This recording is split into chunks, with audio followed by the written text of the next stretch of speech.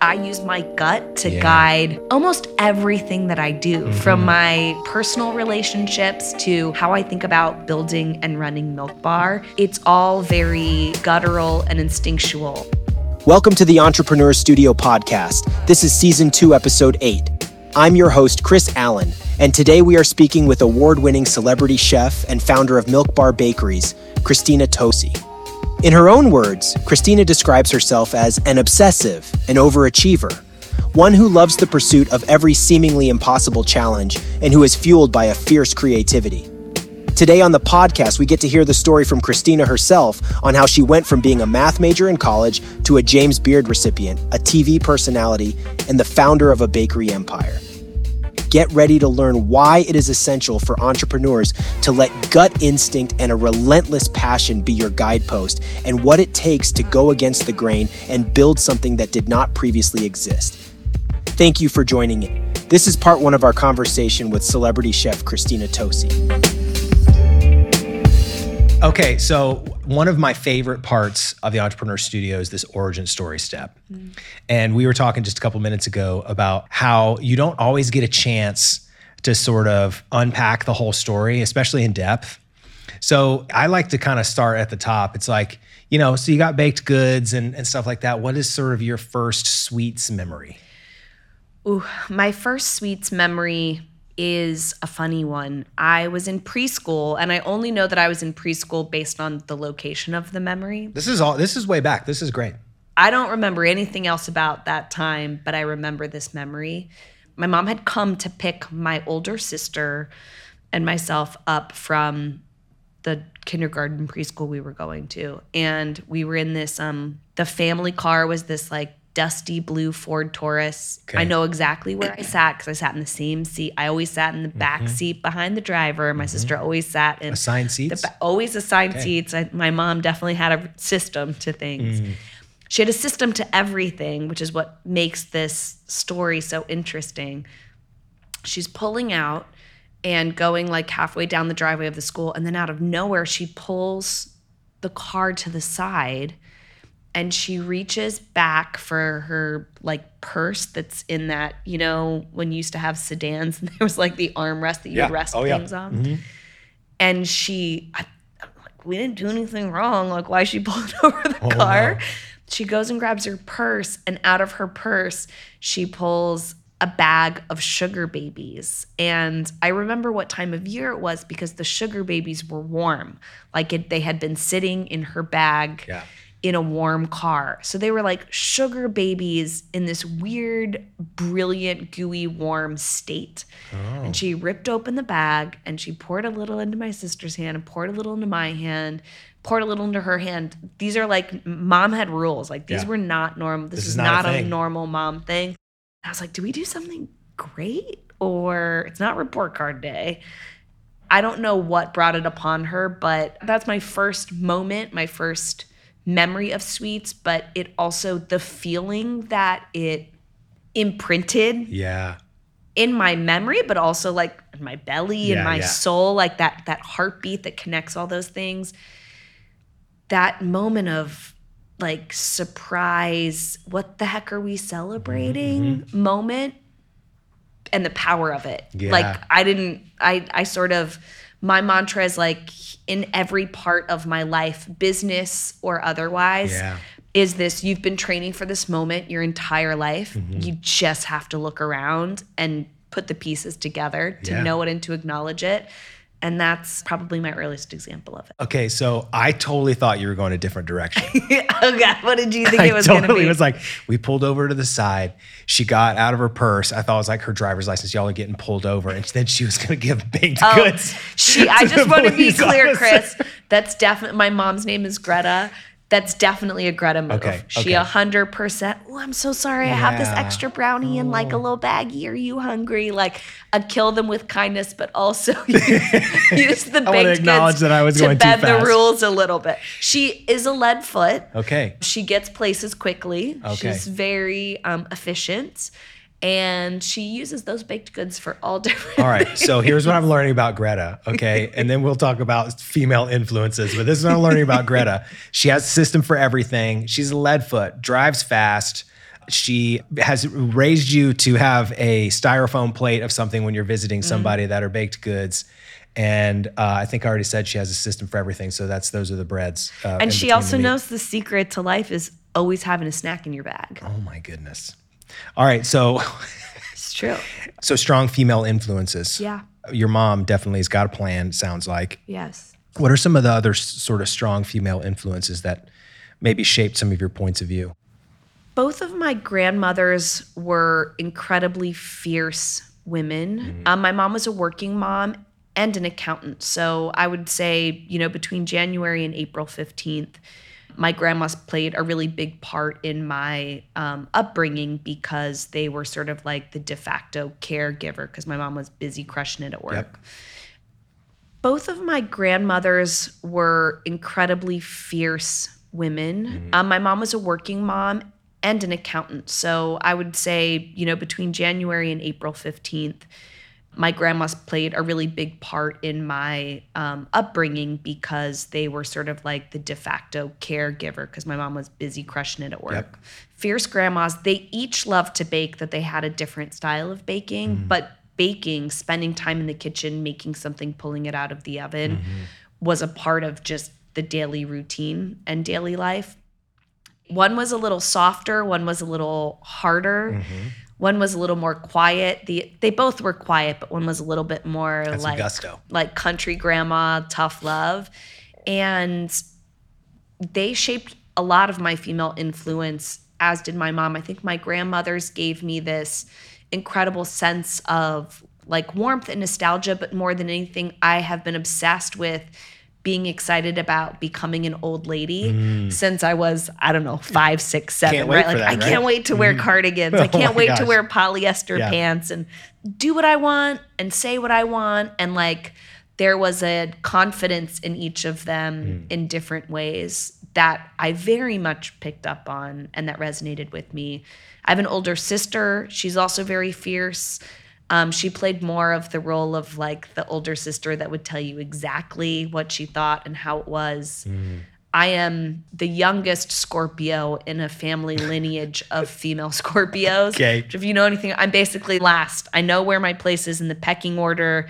I'm at the bottom. People want to know what I have to think about in my family the last. So you're saying there was a caste system and hierarchy of Scorpios. Those strong female influences played a really big role. Beyond that, I had a lot of strong male influences. And I think the biggest thing about my mom, she was an accountant her whole profession. And I would watch her like get dressed for work and she'd be like in really big, almost like you would think she put like her football pads on before she put on her. So the 80s, yep. Yeah. And she very much dressed the way that the men dressed in her firm. I mean, she climbed her way up to becoming like managing partner of her firm, and she did it on her terms, but watching in different ways and how she sort of like tore down the system to build it back up, or I call it like the sweat down. I didn't realize what an influence that would make until I moved to New York City to become a pastry chef and realized, oh, I'm putting myself like smack dab in the middle of a very male-dominated industry at the time, and that I had all the tools. I had all of the answers and the tools already sort of built in me by example that I would go to often, and that just seemed normal, to be quite honest. Yeah, that's amazing. It seems like one of those stories that you have a lot of vivid memories, it seems like, but at the same time, it's one of those pieces that you really respond to how things feel. Right? Super emotional. Yeah, super emotional. So there's emotion attached with this. Does that sort of permeate everything that you do? I wouldn't describe myself as an overly emotional person, which is very funny to say because the truth of the matter is that I use my gut to guide almost everything that I do, from my personal relationships to how I think about building and running Milk Bar. It's all very guttural and instinctual. I love the intellectual side of it.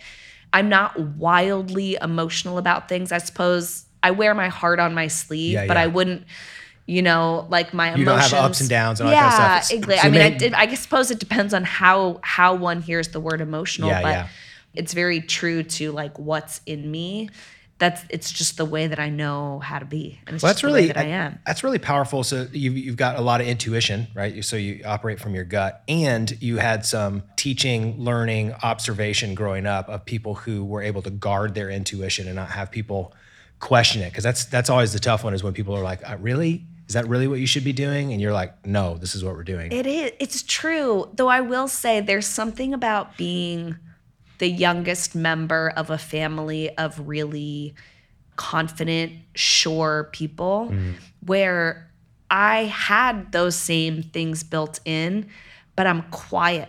I am a resting introvert. Okay. Like, if it makes no sense what I do on many levels, it does, because to work in a kitchen, it's a very solitary pursuit. You're doing it late at night or early in the morning when no one else is awake. And you at least, I got into the profession because you did it behind closed doors. Yeah. You could sort of be the person that was baking the things that then showed up on this plate to make someone's moment.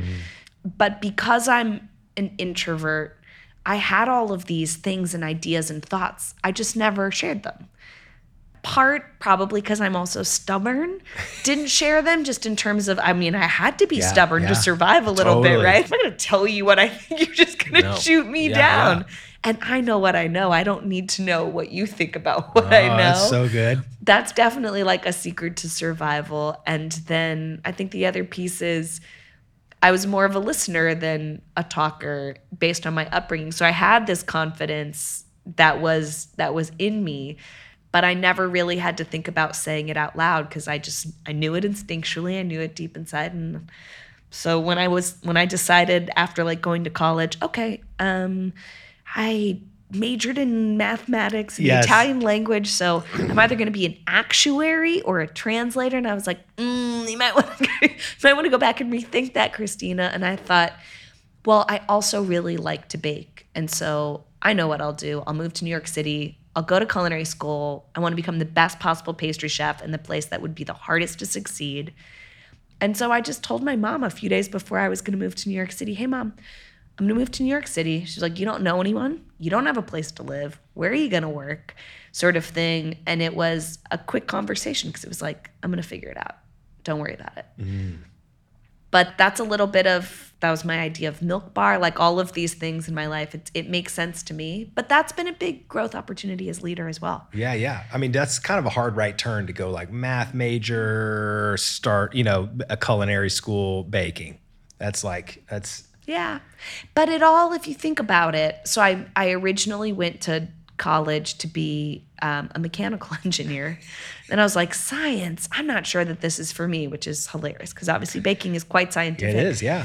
But what those two things represent, what those two subjects represent, were things that I was like, had an undying passion for. I still have a book of math problems that I keep in my bag for when I like travel, in case I get bored, because doing math problems brings me joy. And I speak Italian to my daughter Frankie, because speaking Italian, speaking a different language, especially this language, brings me joy. So my guideposts have always been, do the things that you're the most passionate about. And for me, passion is the things that you opt into, the things that you do regardless of what everyone else is doing and whether someone's looking or not. Like, they're just the things that bring you the pure, unadulterated joy, that make you feel most like you. Yeah. Those were those two things. They seem a little wacky. It's definitely right brain, left brain.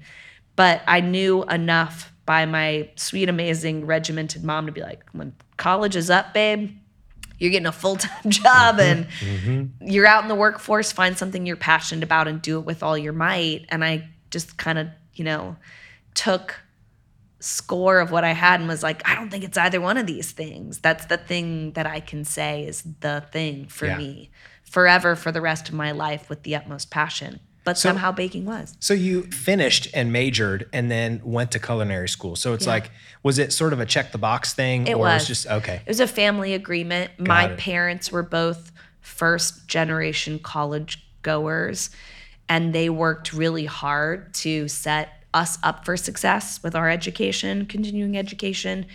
And the agreement was always, you can do whatever you choose to do professionally in life, but you have to get a college education first. Well, Gotta go to college, then you can do whatever you want to do. I think they were like, she's gonna be a passionate lawyer. It's gonna be great, Chris. Yeah. So the whole, I would like to kind of start fresh and go to a really tricky city to figure out how to make it, and then start from the bottom and figure out how to work my way up in an industry that, by the way, at least back then, certainly not glamorized maybe the way that it is today. Yeah.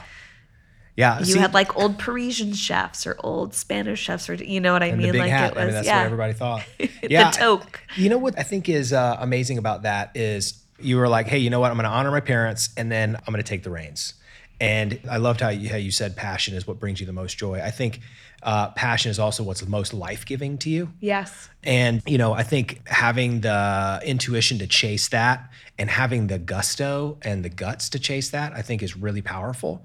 What are some of the things you've seen other people that have what's gotten in the way of that? Because that's a moment where you're like, this is I'm either going to be somebody else or be what somebody else wants me to be, or I'm going to be myself. What are some of the things you've met with other people that you've seen them sort of face a similar thing and struggle with it? And what advice would you give to them?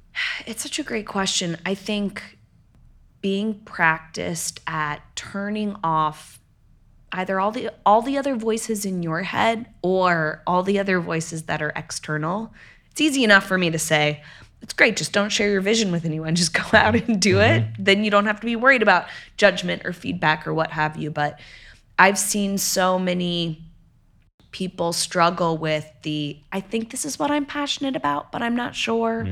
Or the life realities that we think we have to measure up to, whether that's, financial or other sort of like measures of one's steady, responsible state. For me, all I can say is like, passion is the thing that feeds you, regardless of who you are, where you live, or how you spend your time, or literally what you can put on the table. And I appreciate that that's easy for a 20-something-year-old version of me to say, because that my only responsibility was myself.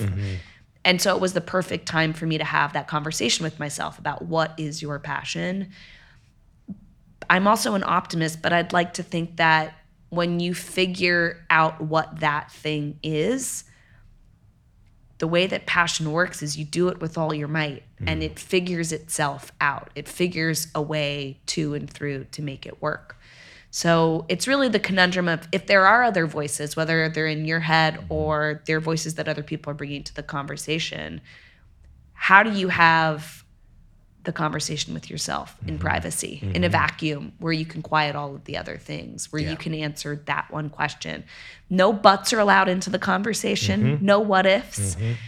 That for me, I think, is how you really know, find, discover, state what your passion is. That's good. And if you're passionate about it, again, like you've been training for this moment all your life, the breadcrumbs of it are living out loud. Maybe you just can't see them. So as much as I would say, don't have the conversation with anyone, maybe someone in your life is actually the one that can help point to, well, wait a second. I always see you, you're always the first one to show up to do this. You're always the one to take a photo, or you're always the one that's creatively brainstorming, or whatever the passion is. Maybe it's about opening up the conversation to other people, because chances are, if you're really passionate about it, it's showing itself somewhere in your life very often. Yeah, and you got to have people you can trust who can call that stuff out and bring that life-giving thing out that maybe you don't see. Because here's the deal. Entrepreneurs face that moment, right? It's like there's a decision, and maybe it doesn't necessarily feel like a moment. A lot of people that we talk to, it's like, I remember when I signed the first check. I remember when I got the first idea. I remember, there's this catalytic moment that people come to. And the thing is that a lot of entrepreneurs are people who maybe don't start businesses. There's two things in the way, from maybe the strongest pursuits, a better way to say it is when your thoughts and your feelings are the same. So that you're like, I'm ready to go after it, and my thoughts and my feelings match, and it doesn't matter what anybody else says, and that's when it works itself out. And I wonder how many people get lost in that moment of, I don't know what my passion is. I don't feel that serendipitous moment. Right? I don't think that is something that everybody has to have. But when you look back, Most people remember there was one, but you don't feel it and in the moment. It really is in hindsight. I 100% agree. The passion thing is, I'm passionate about math and Italian. Let's just use that as an example, right? Use your passion as your guidepost more than anything. You aren't going to know what your moment is, to your point. You aren't going to be able to actually pin. Most people don't or can't. We can in hindsight. Yes. But if you're always dotting your path, which I believe is never a straight and narrow, it is meant to be a winding road. There's some loop-de-loops. Maybe it feels like a roller coaster, right? Like, but as long as you're using your passion, your gut, whatever that instinct is, as your guideposts along the way, you'll look back and go, oh, man, this, that, the other, and be able to connect them all or be able to pinpoint a moment that was pivotal to you. But I think this very conversation is the best piece of advice, which is also don't go searching for that moment. Yeah. Just take one step forward every single day. Like, I didn't think moving to New York City was I was like, I made it because I arrived on a Chinatown bus in New York City. It was just what I needed to do to feed this next step in my like guideposts of like passionate pursuit in life. Yeah, it's what you set your sights on. That's it. It wasn't, if it's not this, it's, it's not all or nothing. It's be courageous to let that lead you, push it with all your might, and know that at some point you'll look back in the review mirror and be, wow, that was a pretty big day. I didn't even really, it was just one step forward. It was just one day in a series of really great days. But everything leads up to moments. And I really do believe in that you have been training for whatever your moments are in life, your whole life. Like, your destiny, by virtue of it being your destiny, is impossible to miss. Yeah. So going around going, the sliding doors moment or the this or the that, it's like, you're not going to miss your destiny. Yeah. You just won't. Otherwise, it's not your destiny. So don't woulda, woulda, coulda, shoulda-ing it, and don't go looking for that big break or big moment, and just look at everything as one step forward, the opportunity to take one step forward. I think that's one of my favorite parts of being an entrepreneur is the moment where there are people, and I think this is the threshold. You either cross over or you don't. People will come up with, lots of people have ideas, and everybody wants a sign that success is imminent, right? And that failure is not going to happen. And there's a lot of people who stay until they wait on that point. I think the best part about any artist or entrepreneur or anyone that's taking a risk decides, you know what, it's success isn't a guarantee, but I'm doing it anyway. Because I have to. Yeah. Because I have to, because it's not about failure or success. I have to, because it's what is in me that has to come out. One of the things, though, you're checking in with yourself a lot. You've got this you're talking about your intuition and you're like revisiting these things. It seems like you do some check-ins with where you're at and why you're doing what you're doing. And maybe they're short, slight. You're like, you know what I mean? It's almost like you have like a daily, what's my intuition today? And you're like, I'm doing the right thing. I think that's probably, it's like a temperature take. I'd say I have a pretty healthy internal dialogue, and I'm pretty hard on myself in that internal dialogue. And so I'm constantly trying to find like homeostasis in my own head. Yeah. To sort of say, like, did you leave this place better than you found it today, right? Like, are you happy with what you're doing? Are you driven? Did you do good today? Like, are you proud of the work that you did today? What could you do better? Like, I'm constantly searching for what that homeostasis is. But it's not like a practiced routine or ritual. It's just my reality, whether I'm walking to the subway or I'm usually a long distance runner, because that's where I can really go to, I think, be with my thoughts and then quiet them, because at some point you got to tell them to hush up, we're taking a step forward today, whether you like it or not. But I think allowing for that is important. Again, I'm not practiced at anything like prescriptive. It's just, it's not like you journal those answers every day. No, and I'm so impressed by people that do that sort of stuff. I just know it to be true in my head. Like, if you're knocking on my door up here, and we're going to have a chat, let's have a chat. But I use that as part of my guideposts as well. Man, that's so good. We talked about getting to culinary school. Talk about maybe the birth of Milk Bar. Oh, so culinary school, made it through. I thought that because I'm quite competitive with myself. I thought that if you love to bake for a living and you were going to professionalize that, you went to culinary school, you became a pastry chef. The way that translated in the workforce was you became the pastry chef of the most celebrated high-end restaurant, right? It's high-end for a reason. We're taught to think like about hierarchical pyramidal thing. Okay, it's the tippy top. I want to be the best at what I can be with my passion. And so I worked my way up fine dining restaurants in New York City, which in and of itself was an incredible education on many different levels of grit, of will, of is this really your passion? If you're getting stripped down, of not being good at it at first, and then having to come to terms with what it takes to really learn and hone a craft aloud, because you don't do it like a kitchen is full of people that are staring at your successes and mistakes. Yeah. It's hustle, it's bustle, it's intense, right? It's I learned so much there, but what I learned most importantly in my journey was I would get to the top of these fine dining restaurants and sort of go, oh, where's the plate of brownies? Like I loved so much about the profession of being a restaurant pastry chef, but I could never find the part of myself and my passion that was like the Greta showing up with the plate of cookies. That the underdog nature of that, the accessibility of being able to show up on someone's doorstep, the power of a little square or a little round of something, and the joy that it brought in a democratized, really accessible way. And so I got out of the restaurant industry because I couldn't see myself fully in it. I tried a bunch of different things on for size.